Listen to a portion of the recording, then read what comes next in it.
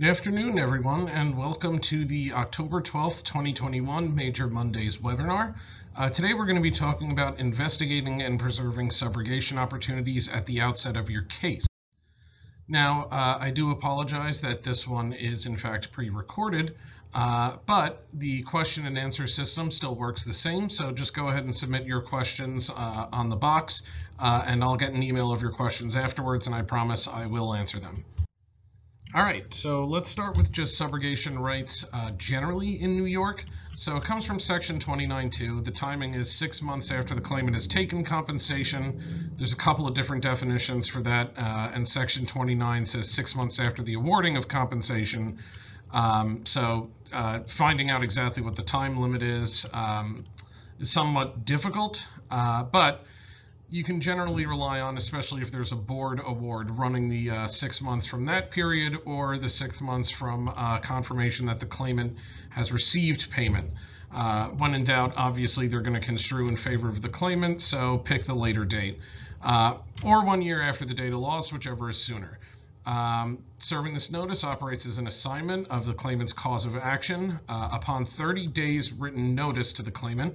This is required to be served via certified mail return receipt requested or personally served. I included some language here about just how powerful this is. The assignment is absolute and the claimant does not have rights afterwards. And once assigned, the cause of action is vested solely in the carrier and the claimant retains only an inchoate interest in a prospective and uncertain recovery. So basically, once there's a valid assignment under Section 29.2, the right is yours to prosecute or compromise as you will. The claimant doesn't really get a say in the matter. In New Jersey, we have Section 40F. This is not an absolute assignment like New York, but it gives us the option to effect a settlement or institute proceedings if the petitioner fails to do so within a year of the date of loss. The notice required is 10 days after written demand on the petitioner, and just as in New York, the petitioner really has no right to participate after we step in. It's a shame this case I cited here, the El Halou matter, is not published because it's really one of the only decisions in New Jersey that spells out definitively what the petitioner's rights are once we serve this 40F notice and start prosecuting. So it's a shame it's not published, but it's still very instructive, and I recommend looking at it if you're wondering about how this functions in New Jersey. So there's benefits beyond just subrogation and serving these notices that we've talked about in prior webinars. Serving the Section 29.2 notice in New York or Section 40F notice lights a fire under the claimant to get moving on their third-party case. Think of the settlement leverage as well. Reimburse my lien in full, or I'll just get it back from the defendants directly and you'll lose your claim. If they're trying to get you to waive a portion of your lien because the third-party settlement is not high enough, well, rest assured your lien is probably less than that third-party settlement, and the defendants will be all too happy to reimburse you rather than pay the petitioner or claimant the full amount of the third-party settlement. So having valid subrogation rights is pretty strong leverage. The sooner there's a recovery, the sooner we can apply our offset rights and leverage settlement of the workers' comp claim. We start paying benefits at a reduced rate in New York and New Jersey, and suddenly when you're only getting 1/3 of what the total disability amount is weekly, or you're having to pay out of pocket for medicals and submit claims for reimbursement periodically, it's a hell of a lot less attractive to just continue going on with the workers' compensation claim. So this can serve as pretty powerful leverage using the offset to head towards a settlement. And finally, it puts the defendants on notice that we intend to pursue our lien reimbursement aggressively. So the subrogation steps. Step 1 is investigate.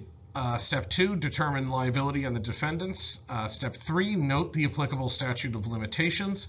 Step 4, find out whether the claimant or petitioner has filed a third-party case or will be pursuing. Step 5, preserve rights with a Section 29.2 or Section 40F notice, and file the complaint in NY Supreme Court or NJ Superior Court and serve as Step 6. So these are just general guidelines about how the process works, and I'll take you through my recommendations for each of these. Step 1, investigate. So you can see we have examples of things you've probably seen many, many times before. The employee claim C3 or the employee claim petition. Left is New York, right is New Jersey, obviously. Now, we all know that especially in New Jersey, The claimant's not really going to allege the facts all that specifically. It's usually a little better on the C3, but this is a good starting point. You know, occasionally you'll see something like, oh, this other driver ran a red light and T-boned me. Okay, well, we're off to a good start for third-party liability then. But there are some other sources which we'll get into right now. So you can check out the employer FROI, first report of injury, and the initial statements at the outset of the case. So these are the witness interviews that generally the handling CP is going to reach out and do, claims professional, at the start of the case. You can find this in the claim notes, usually rewinding way back to the beginning. They'll touch base with the employer and get an account of the accident. If the claimant is unrepresented, they'll touch base with the claimant or their attorney if they are represented. And you'll usually have a little record of the dialogue from the outset of the case with the witnesses involved. So that can give you some sort of factual basis too. Police report, obviously very helpful in most motor vehicle accident cases. The adverse carrier is going to ask for that before they pay anything, so very valuable. Accident photos, particularly of damage to motor vehicles or maybe of a pothole in the street or a patch of ice or something of that nature. Photos of the damages involved are always very helpful in terms of proving your case. The early medical reports, so you're going to check out the history of present illness, or the summary that maybe the emergency department or urgent care got from the claimant as soon as they showed up and started treating. And you can usually sort of look at these different descriptions across all of these different sources and arrive at a concrete set of facts. So the goal of your investigation is to amalgamate all this information in one spot and arrive at what you think is definitively the way this whole thing went down. Step 2, determine liability. So here's a little tip that many of you who handle subrogation are probably already aware of, but if not, here it is. You may notice when you look at police reports in New York or New Jersey, there's all those boxes on the right, and they put seemingly random numbers in there. So you can find these guides literally just by Googling how to read New York Police Accident Report or New Jersey Police Accident Report. It's the first thing that pops up. They both have apparent contributing factors, and New Jersey calls them apparent contributing circumstances. But, if the claimant is vehicle 1 and the other driver's vehicle 2, and, for vehicle 1 it says none or it's blank, and vehicle 2 it says, driving improperly, following too closely, exceeding the speed limit, wasn't paying attention, like driver inattention or distraction. That's a good way to start pointing toward liability without actually litigating it yet. So assessing your cause of action. So think of your different civil case theories when you're determining whether subrogation is viable. Slip, trip and fall, motor vehicle accident, medical, legal malpractice, product liability, construction accidents, particularly labor law in New York. Basically any one of these civil cases for which the claimant can get recoveries. The question you're asking yourself is, can someone else fairly be blamed for the worker's injuries? That's the question we're trying to answer here. If the answer to that question is yes, and a third-party action seems viable, you can request an SIU report. Most carriers will be familiar with exactly what that is, and there's an SIU department that'll handle it, or another investigative report from one of the outside vendors that handles investigation. Make sure you gather information and do your due diligence. Do we own the property or the vehicle? Was a coworker involved? Is there a contract with a subrogation waiver or indemnification clause? Check in advance for any issues that might be able to defeat your claim, like a subrogation waiver or the involvement of a coworker as the primary third-party defendant. You want to make sure you're aware of that stuff in advance. Do I have a case? So, great place to start. Highly, highly recommended. The New York Civil Pattern Jury Instructions, the PJIs you'll hear them called, or the New Jersey Model Civil Jury Charges. Why are these so useful? Well, they actually tell you the elements of the cause of action you're alleging and what you'll need to prove to a jury. So it'll literally lay out, how to determine whether a party was negligent, and then your job is simply to compare the facts of your case to that standard, and that'll give you a good idea of whether you have a chance at trial. You can match up the facts of your case to the elements of the tort: general negligence, premises liability, negligent operation of a motor vehicle, professional malpractice, for instance. And believe it or not, some of the jury instructions even exist for subrogation cases. Well, they'll talk about what the workers' compensation carrier has to prove in order to proceed. All right, note the applicable statute of limitations. I won't belabor this point because, obviously there's various statutes of limitations. Generally 3 years in New York, generally 2 years in New Jersey. New York medical malpractice, 2.5 years from the operative dates I have listed there. New Jersey medical malpractice, 2 years from the date the harm arose or the date of the alleged malpractice. Usually this ends up being 2 years from the date the person discovers that they were harmed by malpractice. Legal malpractice, 3 years in New York, 6 years in New Jersey. Wrongful death, 2 years from death in New York, 2 years from death in New Jersey. And intentional torts, 1 year from wrongdoing in New York, 2 years from wrongdoing in New Jersey. All right, beware of public entity suits in New York against municipalities like the city of New York or against public corporations. You need that notice of claim under Municipal Law Section 50E within the first 90 days of the date of loss, and suit has to be filed within a year and 90 days of the date of loss. Against the state of New York, you need a notice of intention, similar to the notice of claim, or the actual claim itself must be filed within 90 days of the date of loss, and suit has to be filed within 2 years of the date of loss if you're using the notice of intention. Note that the Attorney General has to receive it before the 90 days is up, so I wouldn't be waiting until day 75 to start putting together your notice of intention for a suit against the state of New York. That's something you want to get rolling at the 60-day mark at the minimum, because they actually have to have it physically in their hands before the 90 days. For wrongful death claims, the notice of claim has to be served within 90 days after the appointment of a representative of the decedent's estate, and suit has to be filed within 2 years of the date of death. Is the worker pursuing the case? So some of you might recognize this slide from last month's webinar, just reiterating the various dockets that you can search for free in New York and New Jersey. You have NYSEF, Web Civil Supreme E-Courts, New Jersey E-Courts, and PACER for federal cases. So you can conduct a docket search of these online dockets and see if anything pops up under the claimant's name. If the docket search is negative, you can contact the claimant, the claimant or petitioner's attorney and ask whether they intend to pursue it. In New York, there's actually something, it's very rarely used, but it's supposed to be filed. There's a form C-121, which is a notice of a third-party action that's supposed to be filed with the board. So you can check the board file for that. And if we're coming up on a year from the date of loss, you can serve a written request for third-party action update on the claimant/petitioner or their attorney. So this is just a letter saying, hey, we're at the 1 year mark. Have you filed anything yet? Preserving your subrogation rights, step 5. So we talked about the time limitations earlier.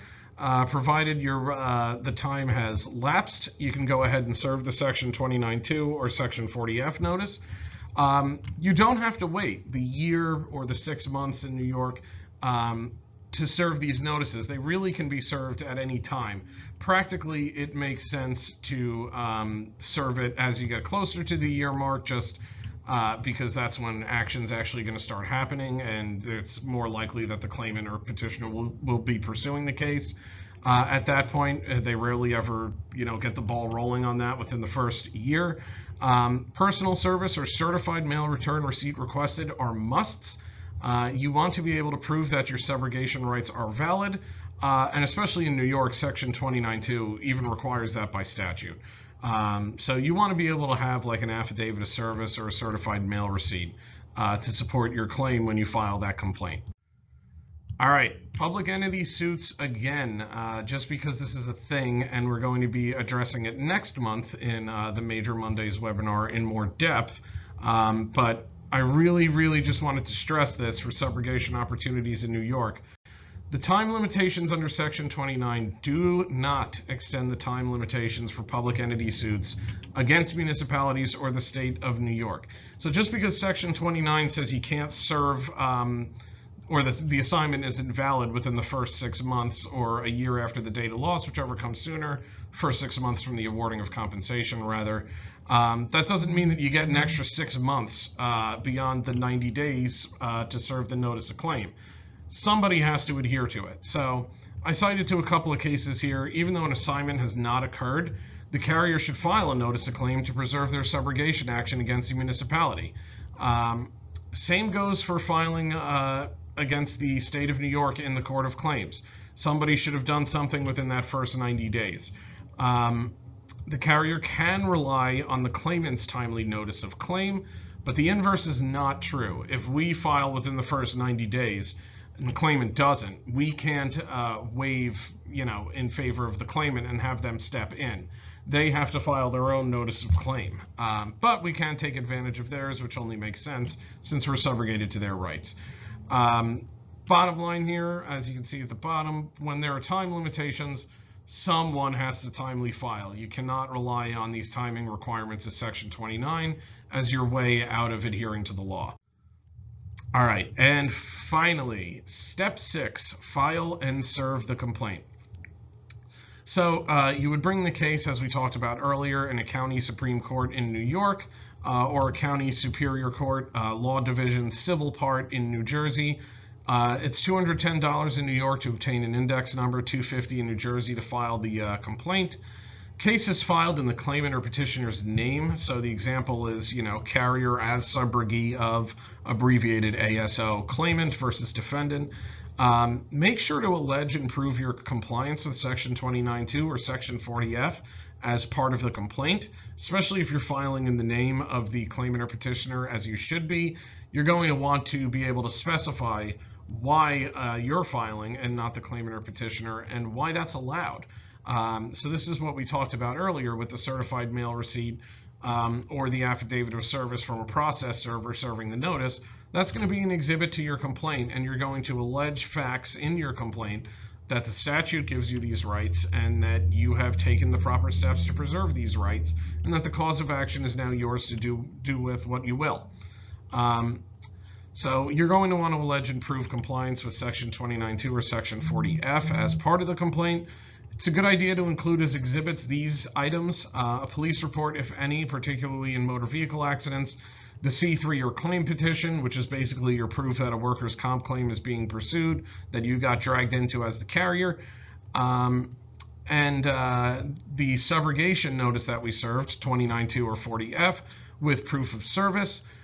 Just note that, on the C3 and on the CP, the claimant's social security number, date of birth, things of that nature are going to be on there. So you want to make sure you redact confidential personnel identifiers in accordance with the law before filing those as exhibits. And the birthday is also on the police report, so just be aware of that as well. And finally, your last step, retain a process server to properly serve the summons and complaint on the defendants. All right, so as I mentioned previously, we're not live today, but if you submit your questions, I will get an email list of all of them afterwards, and I promise I will get back to you on those questions. So thank you very much for joining us for this month of the Major Mondays webinar, and I hope you will join us next month for public entity suits in New York and New Jersey.